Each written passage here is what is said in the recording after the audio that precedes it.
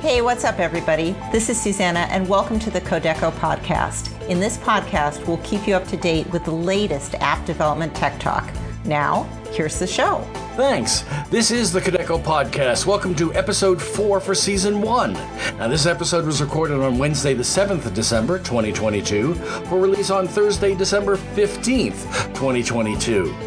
This episode is sponsored by Split.io, and I am your host, Drew Freeman, along with our wonderful co-host, Susanna Skyer-Gupta. Thanks, Drew. In this episode, we'll be ranging far and wide as we discuss mobile development across multiple tech stacks. Our guest today is Kevin Moore, and Kevin is a senior mobile developer writing for Android right now in fintech, although he's also worked in healthcare, including as an indie dev. Kevin is also a prolific software developer educator.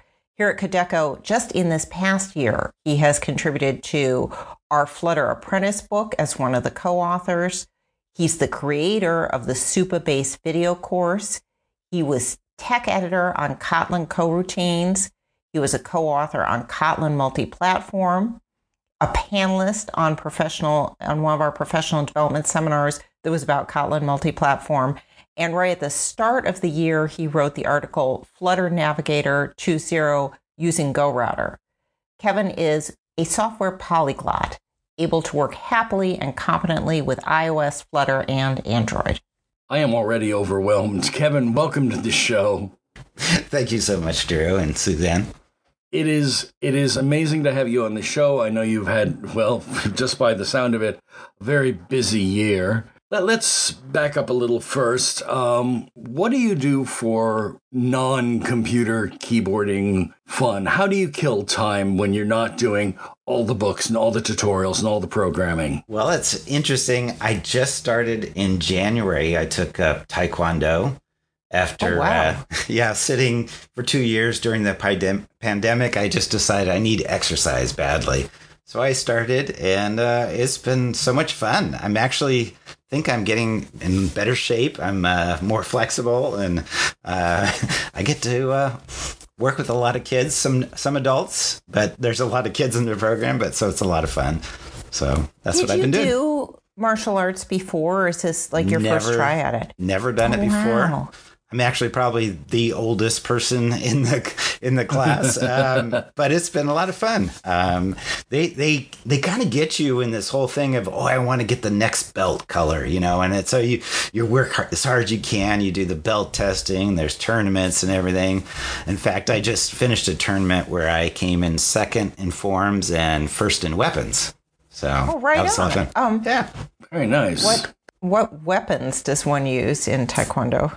So I just got into the advanced level, so we're using double nunchucks. So I'm able to swing those around and make it look somewhat nice. So it's been fun. Okay, that sounds actually scary. I didn't realize that. But I think I'm probably mixing up Taekwondo and Tai Chi in my mind. Tai Chi's the one that's like slow and gentle. In the park when you're older. Right. Yeah, okay. And remember, we're not doing this against anybody. It's just doing the form and in front of judges. So you're just seeing how well you can do it and stuff. And they're rubber, too. So, usually you're just hitting yourself, So.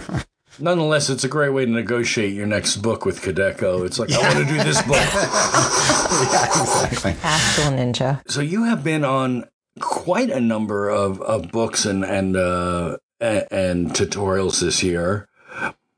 Just bitten by the bug, or has this been a constant, regular thing? Has it been this numerous in previous years? No, it's kind of funny because I was actually scared to do books. It was very intimidating. I started out with the articles, and even that was intimidating at first. But the more I did it, the more comfortable I got. And I started out as a tech editor. And, it's always easier to find somebody else's mistakes than your own, kind of thing. So that was a lot of fun being a tech editor that way. And then I think there was an opportunity that came up where like one author couldn't do it. So I filled in and I kind of got my feet wet that way. And then another book came along and I kind of applied for that job and got it. And it was a lot of fun. I still feel like I have a long ways to go. I mean, we have great like English editors that help you with your grammar and everything. And that's really helpful. They can tell you how to write better and stuff. So that's been really good. I know, because we were discussing this a little before the show. Even before you came to join the Kodeco team, you had experience in video. Well, I did, a couple of courses with LinkedIn.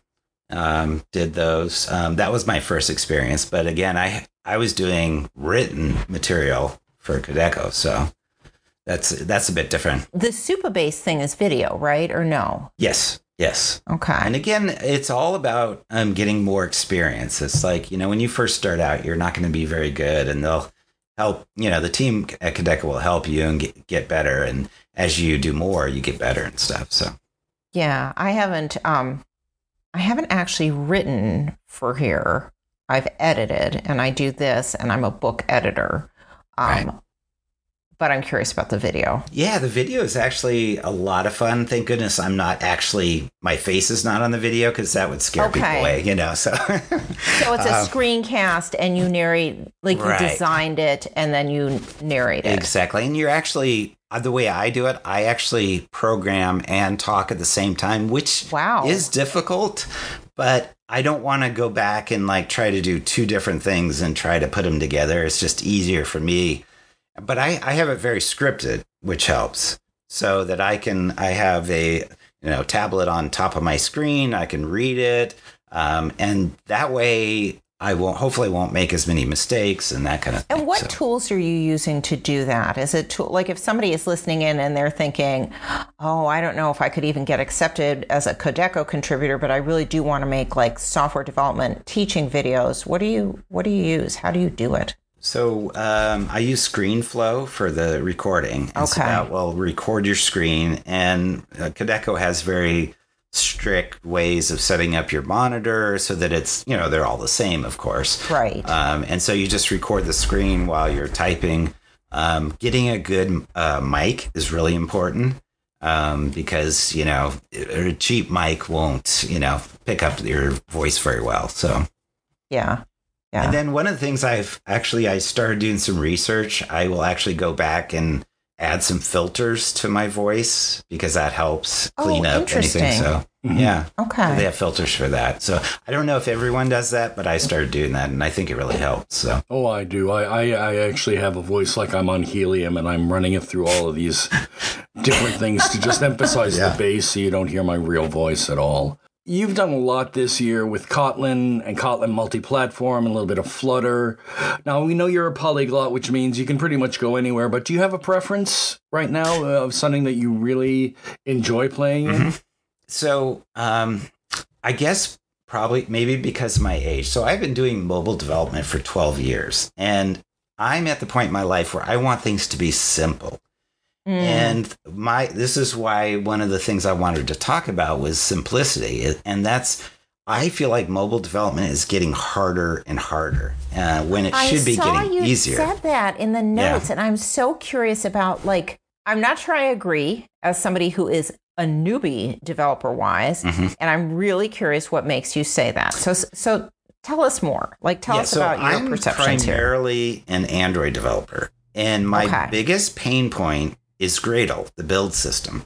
It is powerful. It can do a lot of things, but it's also this blank slate where you have no idea how this really works. You get one generated for you, so you got a starting point, which is good. But then if you want to make changes, you have to know. Right now, it's primarily in Groovy. Sometimes it's Kotlin. Even still, you have to know almost everything. I've read some people saying with Gradle, you have to almost know everything in order to do anything, because you have to know, what are the classes behind all these things? And it's so difficult. And when I started doing Kotlin multi-platform, to me, that was like a nightmare, partly because it was alpha at the time.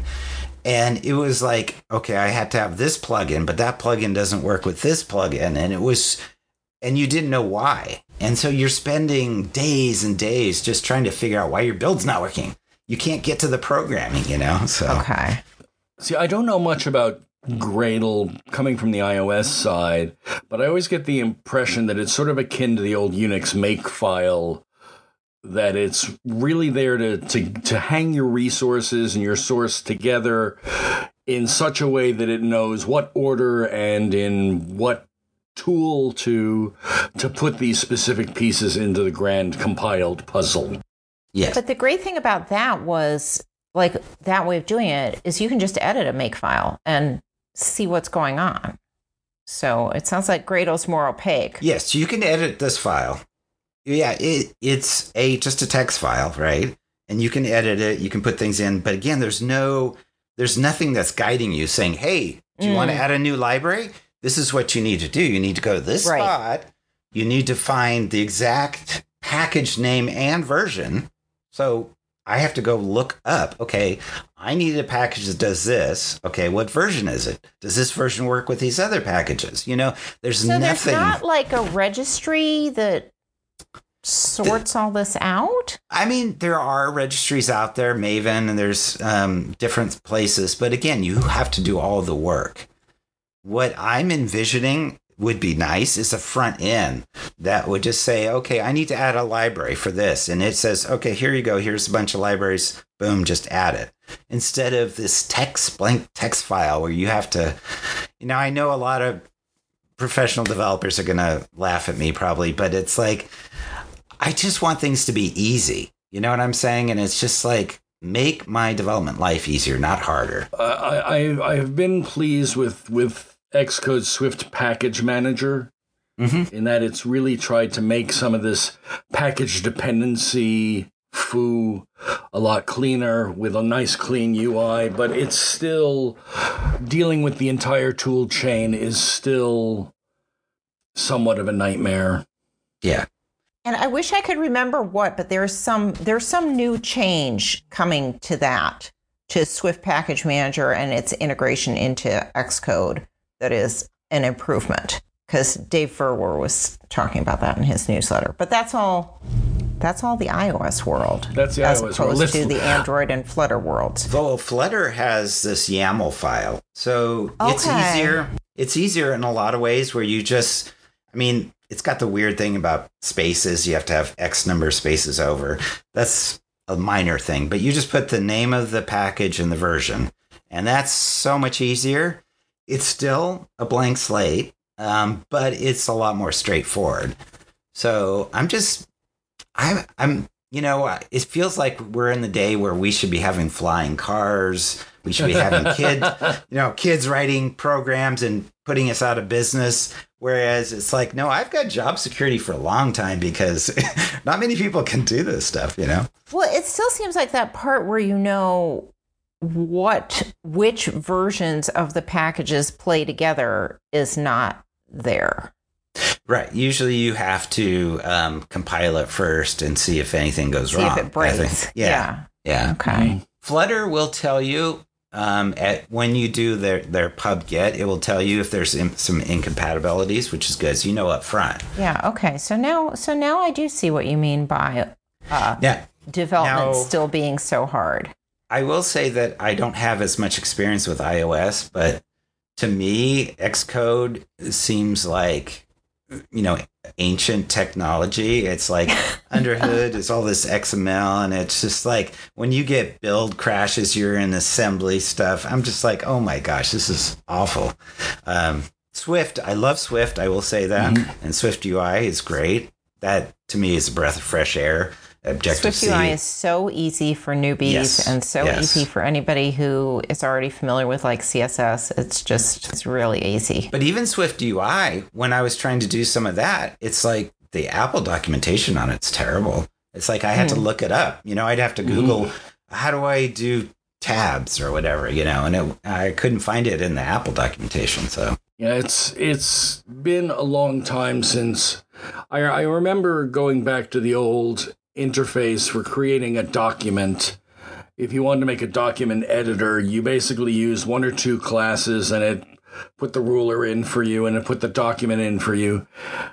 Now things have become so simplified in widget type that you're building from the ground up. They want the most simple base widget. Right. So you're almost building from square and circle level. Right. Well, because now everything's this declarative UI, right? Which means you're writing everything in code, which is kind of cool. You're getting away from, in iOS, it was, the interface builder. And, that was cool. I liked being able to drag things around. But underneath the hood, you still got XML and stuff like that. So. Well, you can still drag things around in SwiftUI, but now you get the SwiftUI code instead. Right. But yeah, SwiftUI code is so much cleaner than I remember Subjective-C. So backing away from iOS, because probably most of our listeners are going to be more interested in Android and more interested in Kotlin and Flutter. Tooling-wise, what are the tools that you're excited about today? What are the things that really have made things easier for you in this time of things still being difficult? Well, it's interesting. A lot of people, especially in the Flutter world, use VS Code. It's a very lightweight editor and stuff. But I don't know. I've been using IntelliJ products for years now, and like Android Studio, which is based on it.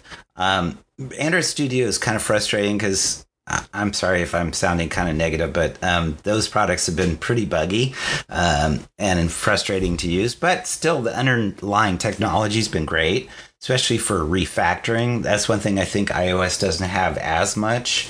In Android, you could just say, move it here, refactor it, rename it. It finds it everywhere, and it's just instant practically. So it's really good. I like those kind of tools. Just for reference, you can do that in Xcode too. Okay. So yeah, they've improved that. Yeah.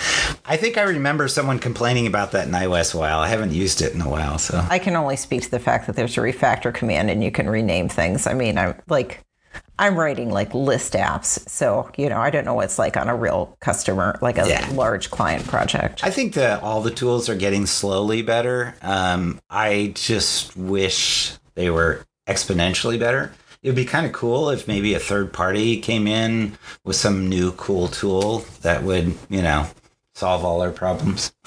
I think part of the problem that we're seeing right now is that there's so much evolution in the language that the tools have to evolve for the new features of the language rather than go back and take a look at the features they've already established and put better wrapping on them. Right. Yeah, just stepping all the way back and thinking, how could we make this whole thing easier? Yeah. I find it very fascinating, though, how, in the web world, and I don't know the web that well, but, you have React and some of these things that really almost defined declarative programming. And I know Flutter is doing that now, SwiftUI, Jetpack Compose. So everyone's doing that. So that's the new thing. But then all these tools have to be built to support that. So that takes a while to build that up. Yeah. What are you spending your time working on, either work-wise, if you can discuss that, or personal-wise? What is currently in your wheelhouse? Yeah, so I have a lot of desktop apps that I wrote for myself, and I wrote them originally in Java Swing. Which you may not even have heard of it, but it was a... Yeah, I actually have not heard of it. Yeah, that's been a while. It's pretty old, yeah. So it was a UI that... Because remember, Java's promise was to be able to run anywhere. Right. That I remember. And I actually had a job doing desktop apps in there. And so I wrote my own. Well, Apple doesn't really like Java that much. And so they've made it progressively harder to run it to the point where now I can't even run my apps. So I've decided to rewrite all my apps in Flutter. Oh, that's cool. Okay. Yeah, I wondered why you had said, you'd shared with us ahead of time that you were writing Mac desktop apps in Flutter. And I was just like, why? Yeah. So the interesting thing is originally I said, okay, I am not going to be preferential. I'm going to say, what is the best and easiest technology I can use to rewrite these apps? And it really did come down to Flutter being the easiest to do. And one of my biggest apps that I use, I called it like a to-do manager. But it really became almost my memory because I have a very poor memory. So I store everything in there. I've got all my notes. I've got all important account numbers, everything in there. What do we call these? Like PKM, personal knowledge managers? Is that the something like buzzword? that. I think. Yeah. So I've been writing it in Flutter, and it's been pretty cool. One of the things I've been doing is having a reactive interface. So when you expand the window or contract it, it will relay out itself. So it will have a bar on the left when it's big, and it might have a bar on the bottom. And then when you go to mobile, it has a totally different interface. Perfect. So it's really nice because it works all places as well as the web too. So, that's really pleasing. One of the Flutter problems that I've had is whether or not it actually looks like a Mac app or whether it looks like a Flutter app. Right. Well, so here's my philosophy. Almost every company I've been at lately, our UI designers, they don't want a Mac or a Windows app. They want their company's app. So they have their own colors. They have their own buttons. Everything's their own style. So it doesn't really matter whether it's Mac or Android or whatever, because they want their look. So at my company now, I work for Intuit, there are Mac or Android and our iOS apps look exactly the same. Same colors, everything. Oh, interesting. Okay. So they have huge style sheets and, all these things defining the way that our brand is, So if you're doing it in Flutter, you just use same kind of styles for your app. Okay. Are you finding, like, if you take an app and you implement it natively, like in SwiftUI, and you implement natively in, I don't know, is Jetpack Compose That's the UI, yeah. UI? Okay. Yeah. And you do the same thing in Flutter? Do they all three look like the same app? You could make them look that way, yeah. That's One thing amazing. I will say about Flutter on my desktop is it is so fast. I was that's shocked. So interesting. Yeah, I actually will need to add animations just to slow it down a little bit because it's just so fast. And usually you think, it's not native, so it can't be fast, but it's compiled down to native code. So it's drawing everything itself. So it is so fast. Like I can search through like 8-10 files in like microseconds. Search through all of them for different things. That's really fascinating. Yeah. I think that would actually make an excellent tutorial to see, like, working, like, re-implementing something from a really old code base into a Flutter Mac app. That's just a neat project. Yeah. We'll have more of the Kodeco podcast after these words from Split.io. This podcast is brought to you by the Split Feature Management and Experimentation Platform.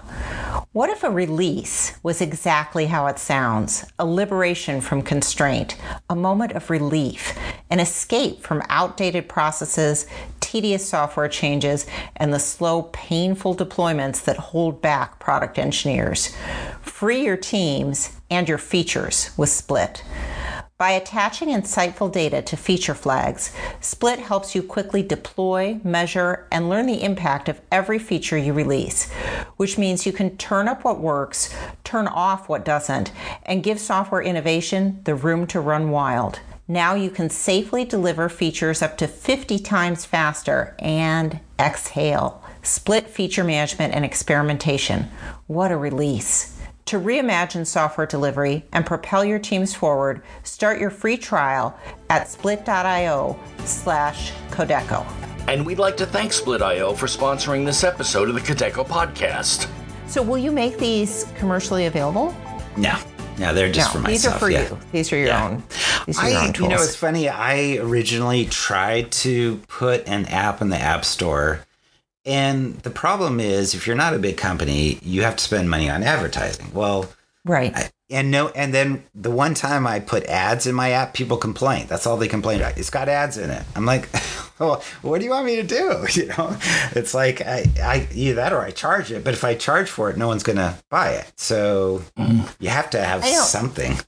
It is challenging because, like, okay, having thought about these things as from a product management perspective. So if you put ads in an app, you actually aren't making any money unless like there are just tons upon tons of people looking at that app. Right. So the people making money from ads are people with games or something that's in somehow a bit predatory or doesn't feel good.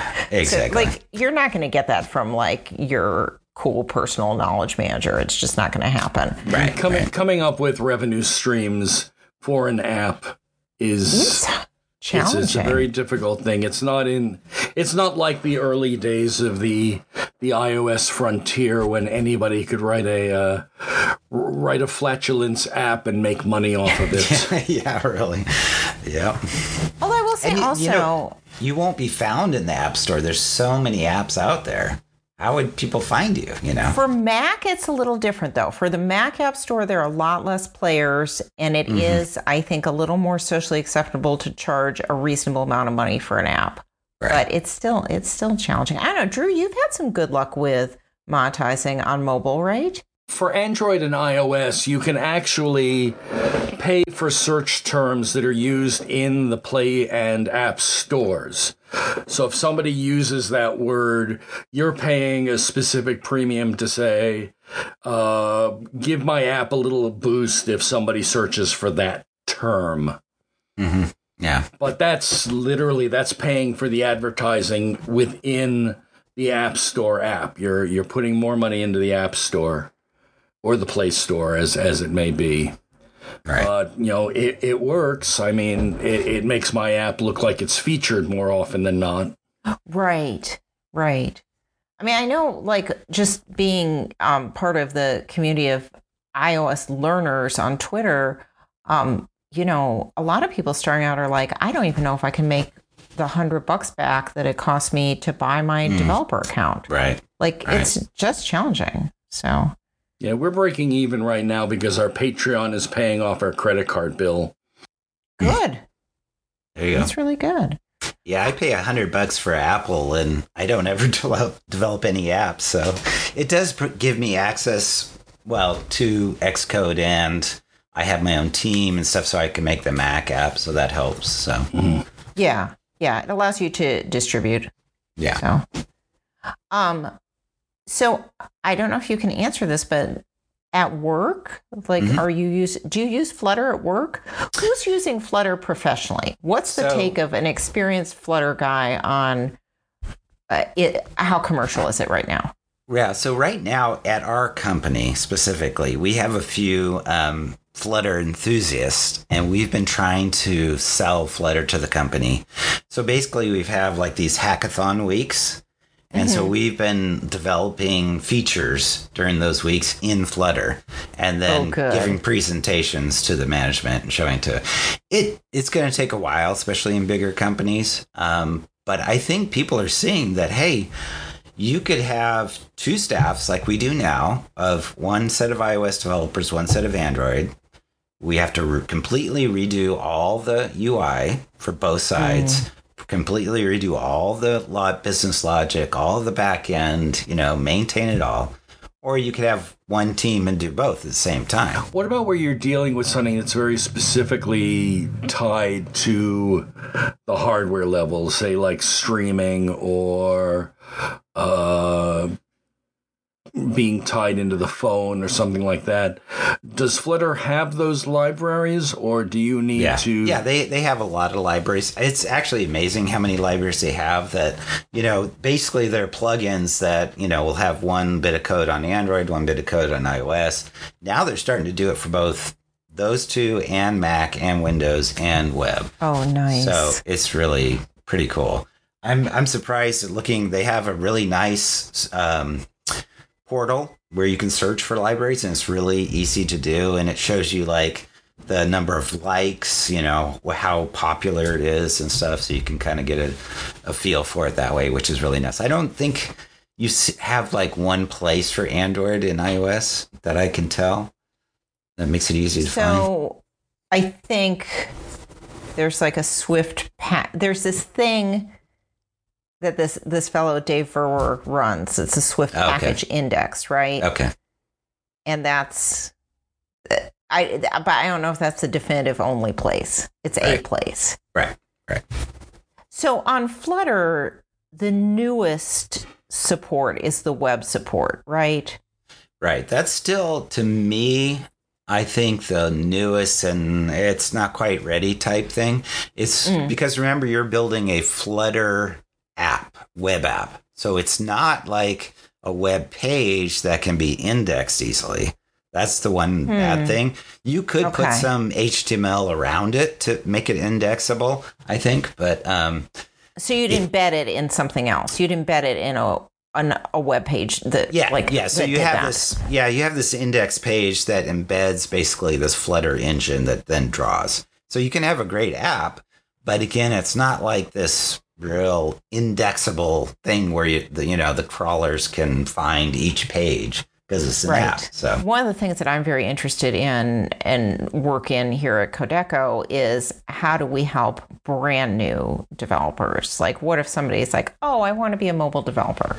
So if somebody came to you today, Kevin, and said, oh, I want to be a mobile developer, where do I get started? First of all, would you take them on an Android journey? Would you take them on a Flutter journey? And what would you say, if you were boxing up a nice toolkit for them for the holidays, what tools are in that kit for them to get started? So that's interesting because I think it really depends on the phone they have. If they have an iPhone, I think they should do iPhone development, at least start out that way.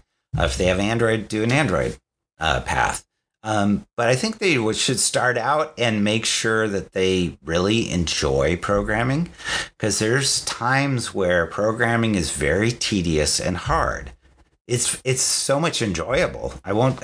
There's two different sides to it, but there are times where you're going to get stuck and you have to have that gumption to do the Google searches, figure out how to solve this problem. And that it does take a lot of work and a certain mindset, that logic and problem solving. Okay. So there's lots to unpack in that response. First of all, you didn't say Flutter at all. So you wouldn't say get started with Flutter? I would actually, because I think it is easier. And especially since you can do both at the same time. And if you want to do that, I think that's a good way to do it. If you feel, and this is hard because remember, if you go down the iOS path, that's good to know that anyway, but you are kind of stuck just on the iOS path. Yeah. And it is hard to learn both. And that's the nice thing about Flutter is that you can do both, but now it's a different language, it's Dart. So again, you're going to have to learn a whole new language, and which you probably would if you're starting out anyway.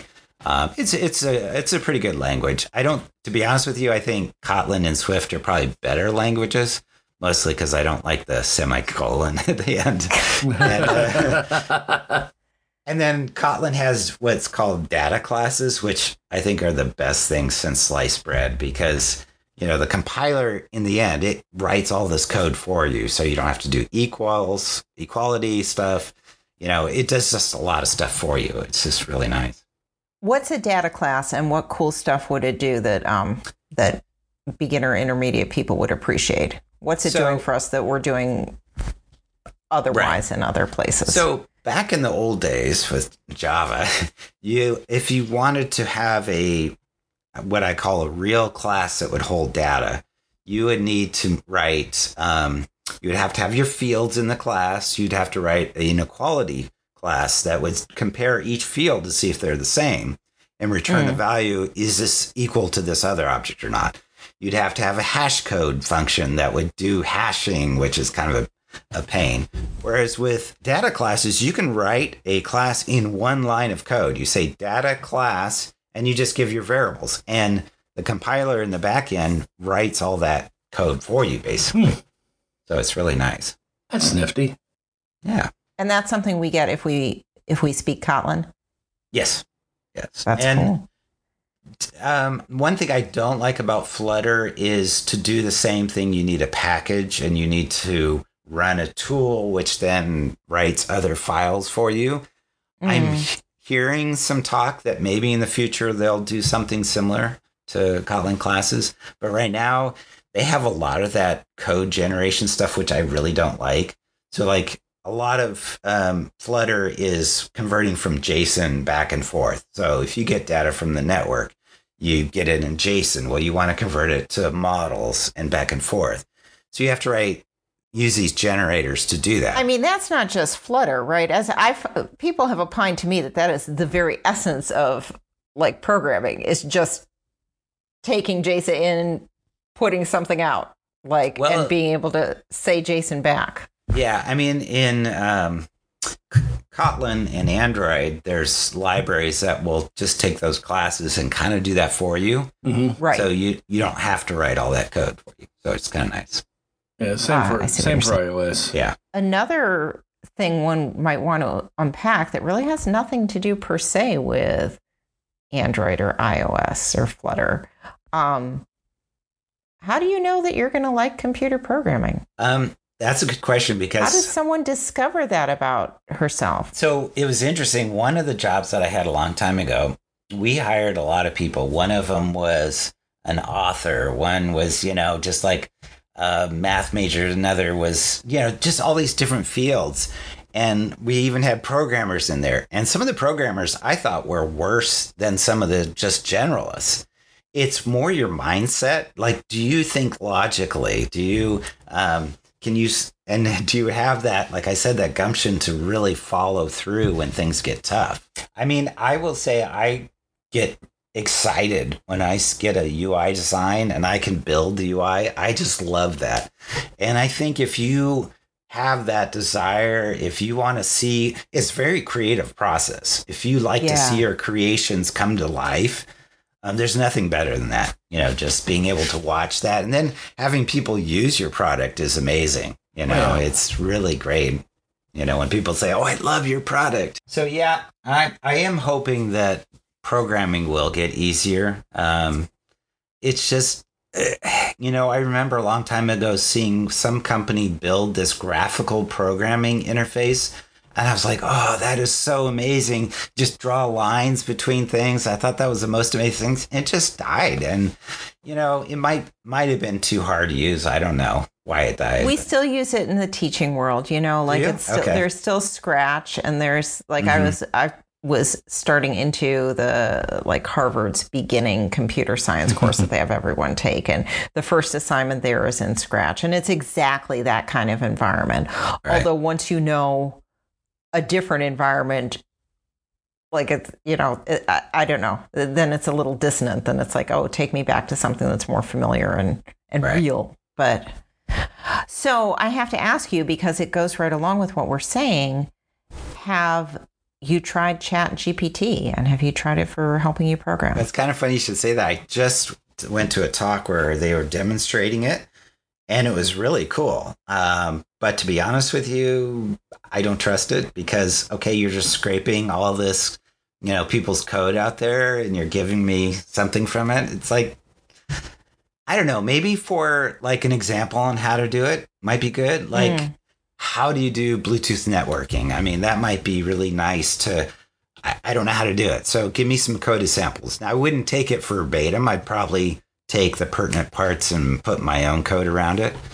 But so it might be good for that, I think. Susanna, just to make things a little easier, can you explain what ChatGPT is for some of the people listening in? Yes. Okay. Sorry. I've been so obsessed with this over the past few days. And the gentleman I work with at Apparent Software, we just we derailed our entire meeting today just going, did you know can do this? Did you know can do that? So it is the latest cool thing from the OpenAI project. The previous really cool thing being DALL-E image generation. So it is, I guess the buzzwords we use are, it's a generative artificial intelligence model and a large language model, I think. I think that's what LLM means.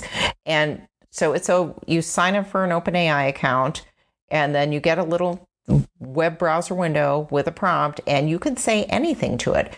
You can say things like, so we have a new personal finance app for Mac called Calculator. You can say, we have a new personal finance app for Mac called Calculator. I want to write a blog post for the new year about financial planning goals. Can you help me? And then it comes back and it says, you should write about this. And then you say, can you give me some sample titles for that? And then it gives you the sample titles. And then it says, then you can say, can you put emojis in those titles to make them catchier? And it does it. I'm going back to college. I don't have to write anything anymore. It's unbelievable. And there are people on Twitter who are college professors who are very concerned with this because it's not clear how we detect a chatbot response versus a human response. And you can also do things like, there's a fellow I had met at 360 iDev, Avel Gross, who works for Facebook. And he was using it to say, okay, write me a Swift UI program to show me the 10 most recent stories on Hacker News. And he was able to do that and get a working program, iterating with it. Now, mind you, this guy, and I may be misattributing him. I'm not sure if he currently is at Facebook, but this guy is a very senior dev, knows exactly what he's looking at. So he's able, and he said this, like it wasn't all perfect out of the gate, but he knew what to change. And so our last episode, we spoke with Mark Dalrymple, who is, among other things, an expert in debugging. And so I wrote to Mark and said, have you tried this? And what do you think about it for debugging? And he said he feels it's truthy. Like it seems like it's coming up with good answers, but they're not all good answers. And you need some expertise to know what is and isn't a good answer. Yeah, that's what kind of scares me is like it'll give you something that it found on the net somewhere. And it's like, well, is that good? And, how do you know that's good? I wish we had time to play the entire interview, but if you'd like to see the interview with all the material, watch YouTube in just a few weeks for the full video version. So, Kevin, it has been so cool getting to talk with you in this venue. I always enjoy any chance I have to talk with you, and this was really neat to learn a little bit more about you and learn a lot more about Kotlin and Kotlin multi-platform and Flutter, and so that's neat stuff, and I would recommend to anybody out there listening to dig in deep and look at some of these books, too.